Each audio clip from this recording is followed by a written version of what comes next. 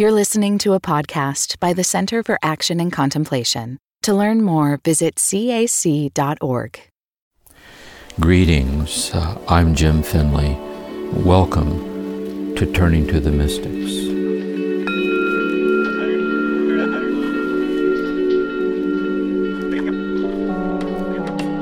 Greetings, everyone, and welcome to our time together, turning for guidance to the teachings of the Christian mystic St. John of the Cross. In the previous session, in a sense, kind of summarized the dark night, this transformative way of life, in which, as St. John of the Cross says, we come to perfect union with God insofar as possible on this earth through love.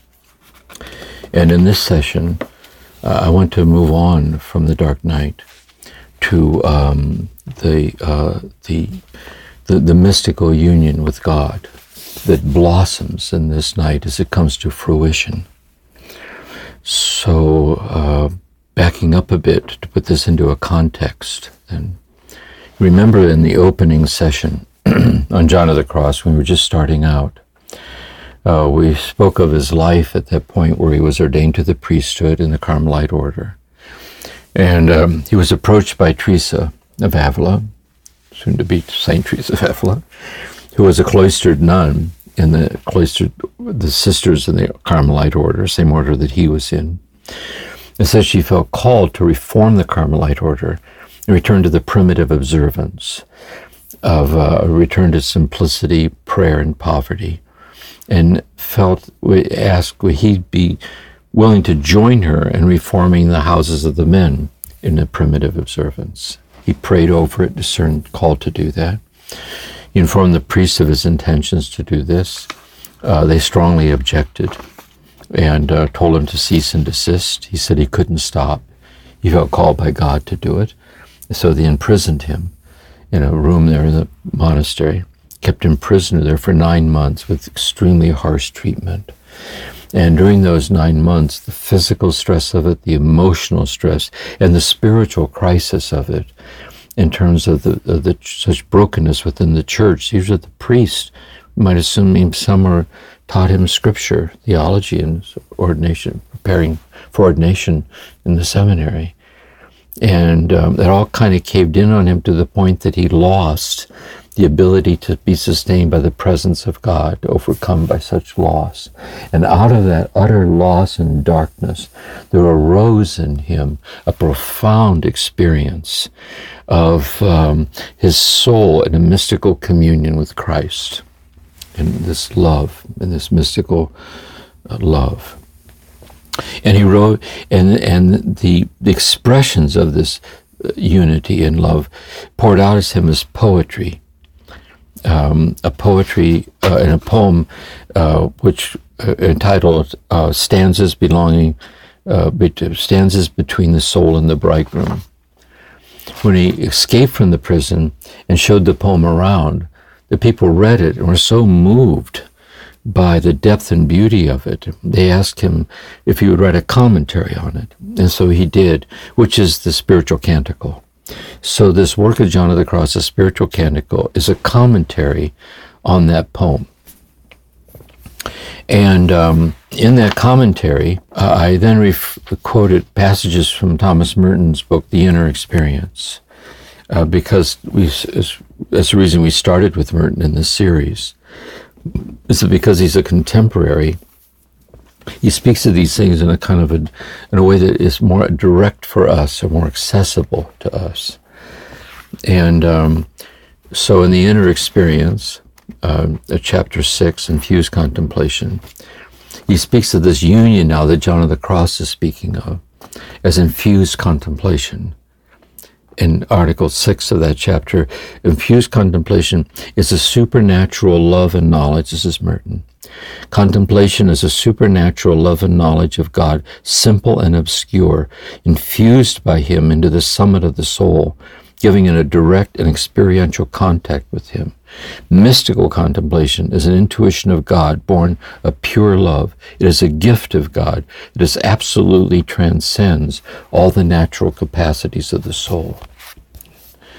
And So what I'd like to do here is to turn to some passages in St. John of the Cross, in the Canticle, to see how he speaks of this mystical union. And as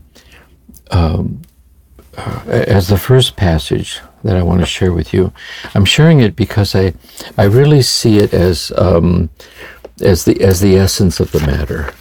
Really, there's so many passages in the Canticle and in the Living Flame that are like this, but he gives some sense of how he speaks of this. He speaks of this mystical union with Christ, born out of this darkness, as a sweet drink of God. He uses that poetic imagery. And he says in his commentary on the Canticle, this is his commentary on stanza 27, Article 6. In that sweet drink of God, that is this mystical love born out of the dark night, in that sweet drink of God in which the soul is imbibed in him, she, that is the soul, most willingly and with intense delight surrenders herself wholly to him, in the desire to be totally his and never to possess in herself anything other than him. God causes in this union the purity and perfection necessary for such a surrender. So the soul is so moved by love as to completely give all that she is, all that the soul is, so that there is in the soul nothing but God. It's emptied of everything but God. And then not only is there this love, but then also God is the one who empowers her and moves her to make such a self-donation of herself to God in love. And since he transforms her in himself, he makes her entirely his own. That is, God accepts the offer and makes the very essence, the totality of the soul, entirely God's. And God empties her of all that she possesses other than God. So it's completely emptied out, so there's nothing in you anymore other than God. Hence, not only in her will, but also in her works, she is really and totally given to God without keeping anything back, just as God has freely given himself entirely to her. This union is so effected that the two wills are mutually paid, surrendered, and satisfied, and that neither fails the other in anything, with the fidelity and stability of an espousal. So I'd like to reflect on this, what this is. That this is a state in which the person experiences that our very subjectivity, that is the very essence of who we are, our very subjectivity is experienced as subsisting, like light subsists in flame, in a trans-subjective communion with the very subjectivity of God, being wholly poured out and given to us as our very subjectivity, in our nothingness without God, this communion of love.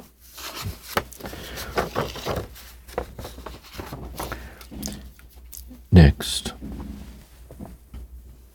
another key theme that you see running through the Canticle and the Living Flame is this highly poetic language of this union with in love is hidden.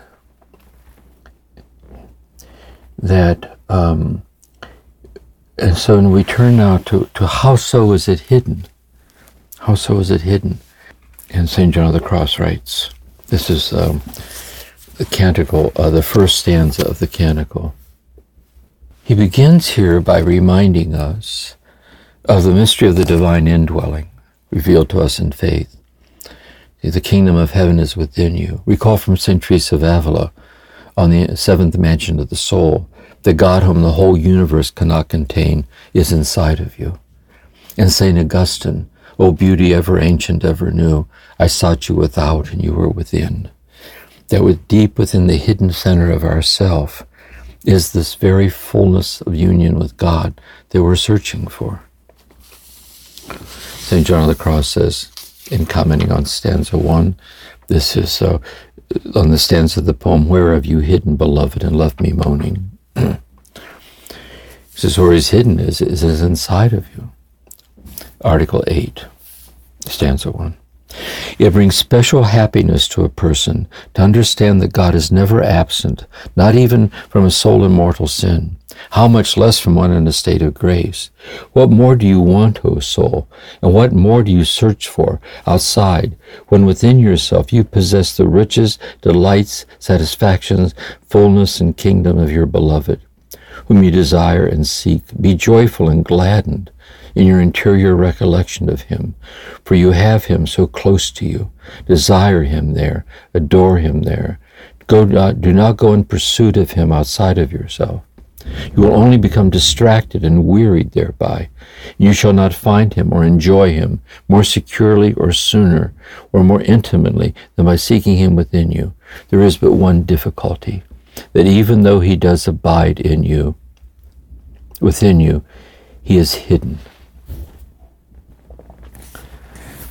Article 9. The reason that he is hidden is he remains concealed, and you do not also conceal yourself in order to encounter and experience him. Anyone who is to find a hidden treasure must enter the hiding place secretly, and once he has discovered it, he will be hidden just as the treasure is hidden. Come then, O most beautiful soul, Article 10. See, since you know now that your desired beloved lives within your heart, strive to be really hidden with him, and you will embrace him within you and experience him with loving affection. I like to reflect on this, hidden. I gave an image, I think, in an earlier talk. The image here is, imagine that God is hidden back in the darkness of a cave. And we're standing outside of the cave, and we're praying and aspiring to help others to live in a Christ-like way, so that in our devotional sincerity, we might coax God to come out of the cave and give us a big hug. And God does give us a hug. That is, God does come forth and reveals herself to us. And so that God's infinite presence is revealed to us in our finite minds, illumined by faith. In the reading of the scripture, the words of Jesus. And the infinite presence of God comes out and is revealed in our finite capacity for love, to be loved, and it touches us with consolations, with inner assurances, with the felt sense of God's nearness, and so on. And these expressions, a realization of God's oneness with us, that moves us to respond and give ourselves to God, is through the finite faculties of our soul, illumined by faith, efficacious unto holiness. This is how we live our life. See? And then we believe, that when we die and pass through the veil of death, the presence of infinite presence of God, mediated, incarnate in these finite ways of experiencing the infinite presence of God, will pass away. We will pass through the veil of death into an infinite union with the infinite mystery of God, sharing with God's life as perfectly as God shares in God's life, and our nothingness without God in the light of glory. And so John of the Cross is saying that God, in a sense, there is the charism, in which God doesn't wait until we're dead to begin this process, and that's the dark night. That the dark night of the soul is that God weans us off our dependency on these finite ways of experiencing the infinite presence of God by rendering us powerless to experience him. You remember the 3 signs in meditation? And the felt sense of God's nearness is gone, the understanding of God is gone, and in that powerlessness, that there begins to slowly emerge, not at first because it's so delicate, a general loving awareness without regard for anything in particular, that quiet, subtle, luminous attentiveness, that empty-handed attentiveness, is the opening through which this mystical union with God occurs as we continue on through the dark night. And Thomas Merton then clarifies The dark is hidden. To whom is it hidden? It's hidden from us insofar as we're still identified with the powers of our finite soul, in our powers to reflect, to comprehend, to grasp, to seize hold of, to have on our terms. As long as we're still at that finite level, it remains hidden. So what happens here in the grace of the canticle is that God, not just God's presence mediated through our finite senses and the faculties of the soul, but it's the unmediated presence of God passing right through those abilities into the innermost center of our soul, granting us a taste of union beyond thought, beyond word, beyond feeling, a foretaste of paradise. But whereas in heaven, it's in glory, in the light of glory. But here, it's very obscure, very hidden, very subtle, very deep, but very precious, vast and true. And this is why Merton said, again, going back to Thomas Merton and the inner experience. He makes clear about to whom is it hidden. It's an intuition that on a solar level transcends the senses, so it's hidden from us insofar as we're dependent on the senses to feel God's presence. And on its higher level, it transcends our intellect insofar as we're depending on trying to understand God, comprehend God in our beliefs and so forth. Hence, number 2, it is characterized by a quality of light and darkness, knowing and unknowing. It is beyond feeling, beyond concepts. And in this contact with God, Article 3, in darkness there must be a certain activity of love on both sides. See, on God's side it's already taken care of. That the infinite love of God is infinitely giving itself away, whole and complete to you as the beloved, as the one God created, to have someone to completely give God to. And on your side, you're to respond by withdrawing from attachments to all that is less than that love. So when sitting in prayer, it isn't as if one might not have a feeling of God's presence, but you realize that feeling of God's presence, as real as it is infinitely less than the unmediated infinite love quietly, secretly pouring into you, infinitely beyond that feeling. It isn't as if sitting there in prayer, you don't have an insight into the things of God. And it isn't that isn't a gift, but that insight, being an insight of your finite mind illumined by faith, is infinitely less than the infinite wisdom of God, being secretly and unexplainably poured into you and given to you as your own wisdom in your nothingness without God. So this is the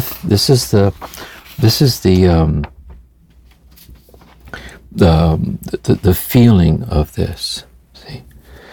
So what is this like? You're still living your life. You're just you. You live your day-by-day life. And when you sit in prayer, you've come to a certain place where fairly quickly it falls into this gentle simplicity. And in this gentle simplicity, you sense that this love is being poured into you or infused into you in a way that you yourself can directly experience it, even though you're the one that it's happening to. That is your observing self, that you can tell that something amazing is happening, something vast and precious, oceanic in all directions. See? And the aura of it kind of shines out in your reflections as a kind of a state of amazement, or maybe it might be the gift of tears, or it might be the deepening of the quiet, but it's not there for the having. See, it's the utter bounty of God being poured out and given to us in this way, hidden. Next is that this love, he says, another example of this love, is that this love renders God a prisoner of love. And this is the Canticle, chapter 32. And the commentary on stanza 32. And this is see, 534 clean works. This is the introduction to stanza 32. The power and tenacity of love is great, for love captures and binds God himself. Happy is the loving soul, since she possesses God for her prisoner, and he is surrendered to her in all her desires. God is such that those who act with love and friendship toward him will make him do all that they desire. But if they act otherwise, there will be no speaking to him. There will be no speaking to him nor power with him, even though they go to extremes. Yet by love they bind him with one hair. And the text is, the text that's being commented on here is, you considered that one hair fluttering at my neck, you gazed upon it upon my neck, and it captivated you, and one of my eyes wounded you. That is to say, and he says this hair fluttering on the neck of the beloved, which is you, is the fortitude of your love. Let me give it another example. Remember in an earlier talk, we were talking about how this fullness of love rains down into and is fully present in the very least first stirrings of the ordinariness of love. And I think what we're talking here about then, in human terms first, let's say, is an experience where in a marriage, say, where the love for the beloved, or say the love for the child, or let's say the teacher's love for the student, or let's say one committed to healing in the work of healing with those they seek to heal in the community, that the love is so deep that you give your whole self to it as a vocation or kind of a calling. So too with the artist, so too with the poet, with the solitary, and this utter fortitude of love. You expend yourself and give yourself in love. And the more you give yourself in love to the beloved, the more the love flows back into you. And so he says this is a kind of an echo of God. And so God is then rendered a kind of a prisoner. It's like how to learn to die of love at the hands of love, to the point that there's nothing left in you but love. See? And because there's nothing left in you but love, and because God is love, you are then held prisoner by that love, which is the infinite freedom of God. The paradoxical freedom of God, that God is our prisoner. I love this quote by Miktil. We'll be looking at her later, one of the Beguine mystics.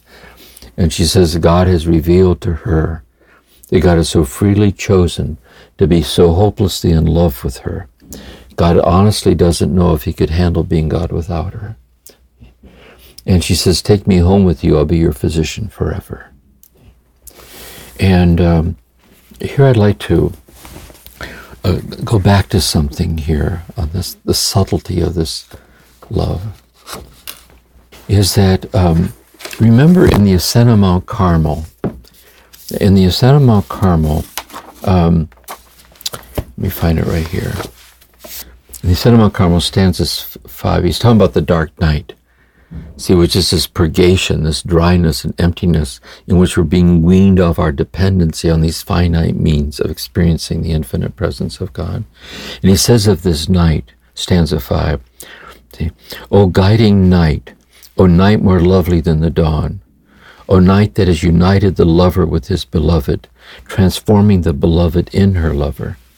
And so we are transformed by our infinite lover into the infinite love of the lover, transforming us into itself. This kind of deification through love. But here I want to suggest to you here, by being God's prisoner, there's something else. And I was talking with Mirabai Starr about this, say poetically, that while that's true, that is true, can we also say, see, that if in Philippians, see, in kenosis, if speaking of Christ, if he did not consider his equality with God a condition to be clung to, but emptied himself, taking the form of a servant. Is it possible, could we say, God so freely chooses to not consider his equality in being God a condition to be clung to, but empties himself in this love, see, as the beloved. And so empties himself in this love, empties herself in this love. It isn't just that the lover is transformed in the lover, but rather the beloved and the lover are transformed into each other. There's a kind of a mystical mutuality and reciprocity in the emptiness of God being emptied of infinity through love, for this infinite communion of love, of an equality or mutuality in God through love, while at the same time, through all eternity, remaining forever nothing without God. And God, although totally surrendering over infinity to this love bond with us, which is our destiny in love, and also the fulfillment of God's will for us, is that God remains while pouring out completely in this union with us. God remains forever, infinitely more besides. And so these, you can kind of see then, I want to end here, that, first of all, this highly poetic language. There's going to be another session with Kirsten, with your questions and also her questions, because sometimes out of that dialogue, it kind of helps to get our bearings. But I want to suggest two final thoughts. The first thought is that, let's say you've come to a place where you're drawn to sit with this. And clearly, you're not sitting with it to understand it, because that would be your finite understanding. See? This is words in the service of, that embody and evoke, that cannot be understood. But notice, although it's a union that cannot be understood, there's a certain understanding, which are the words of St. John of the Cross, which are the words of the mystics. There is a language that bodies forth and evokes and sustains that which is beyond what words can say.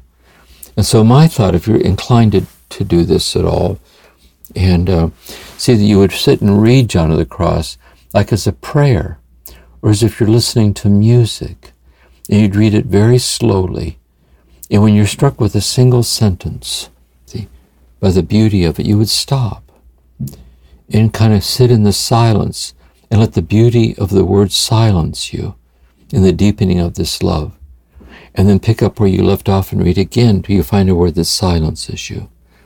You know that along the way there's a lot you don't understand. You let it go for now. Of course, that's okay. But you're kind of drawn by the music of a language, so that the language somehow embodies a sustained, ever so delicate, ever so subtle communion in love that you treasure. See?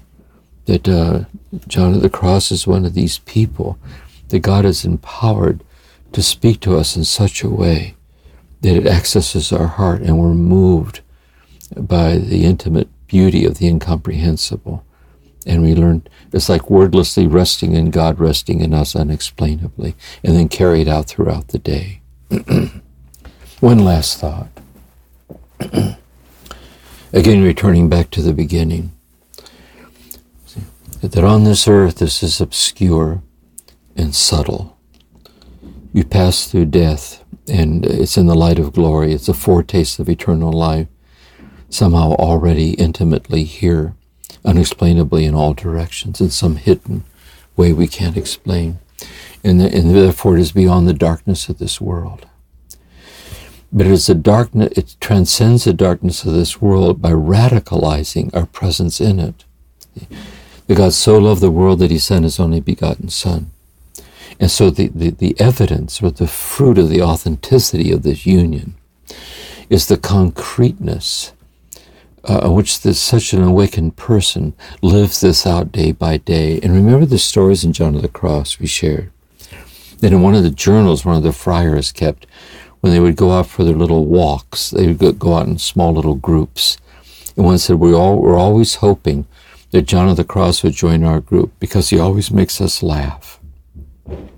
And remember, too, the deep affection he had for Teresa, and Teresa for him, and the deep love they had for this other, this very intimate anima animus kind of mystical friendship with each other.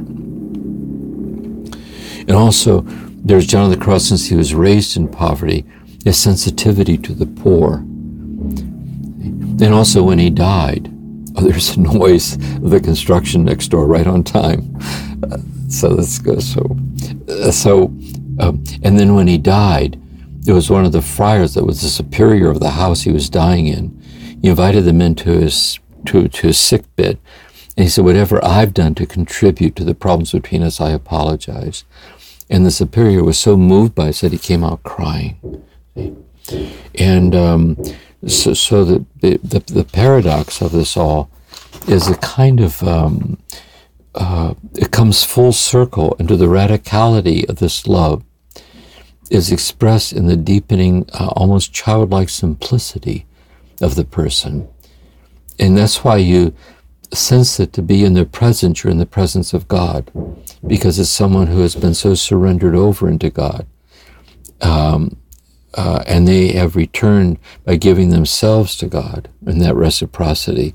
That's the reality of it. And then imagine you could have John of the Cross as your spiritual director. See?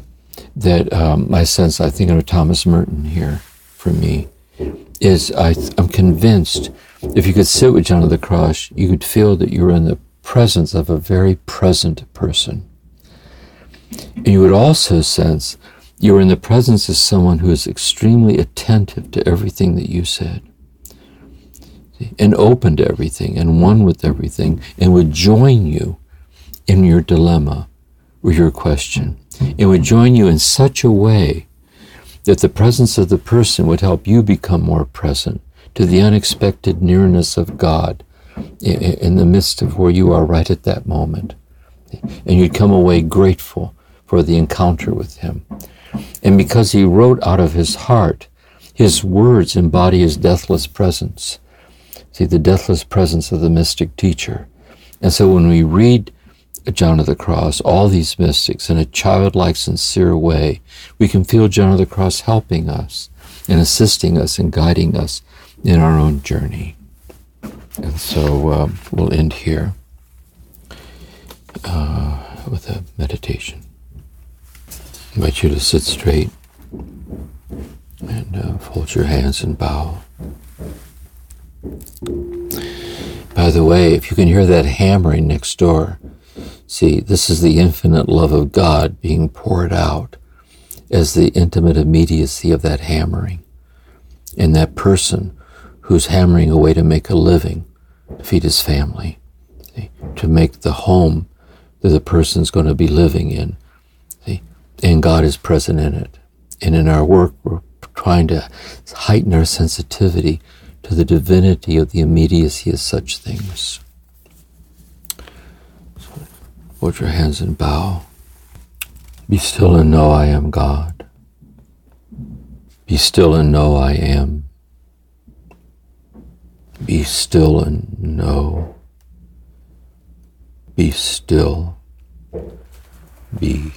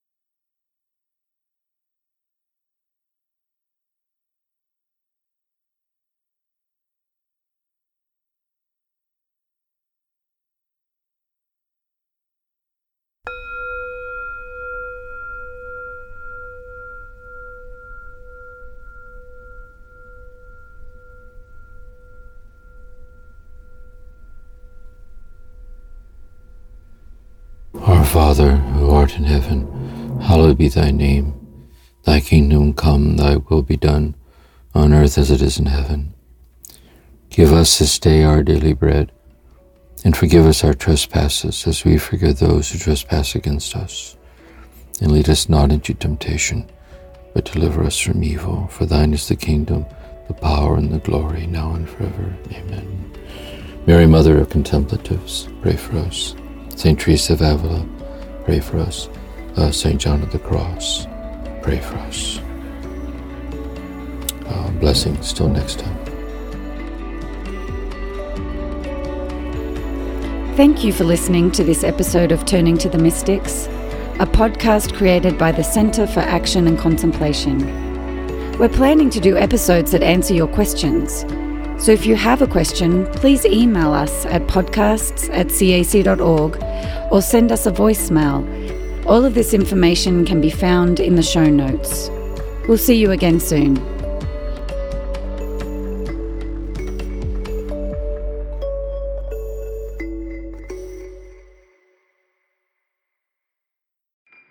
Do you feel called to walk a more contemplative path?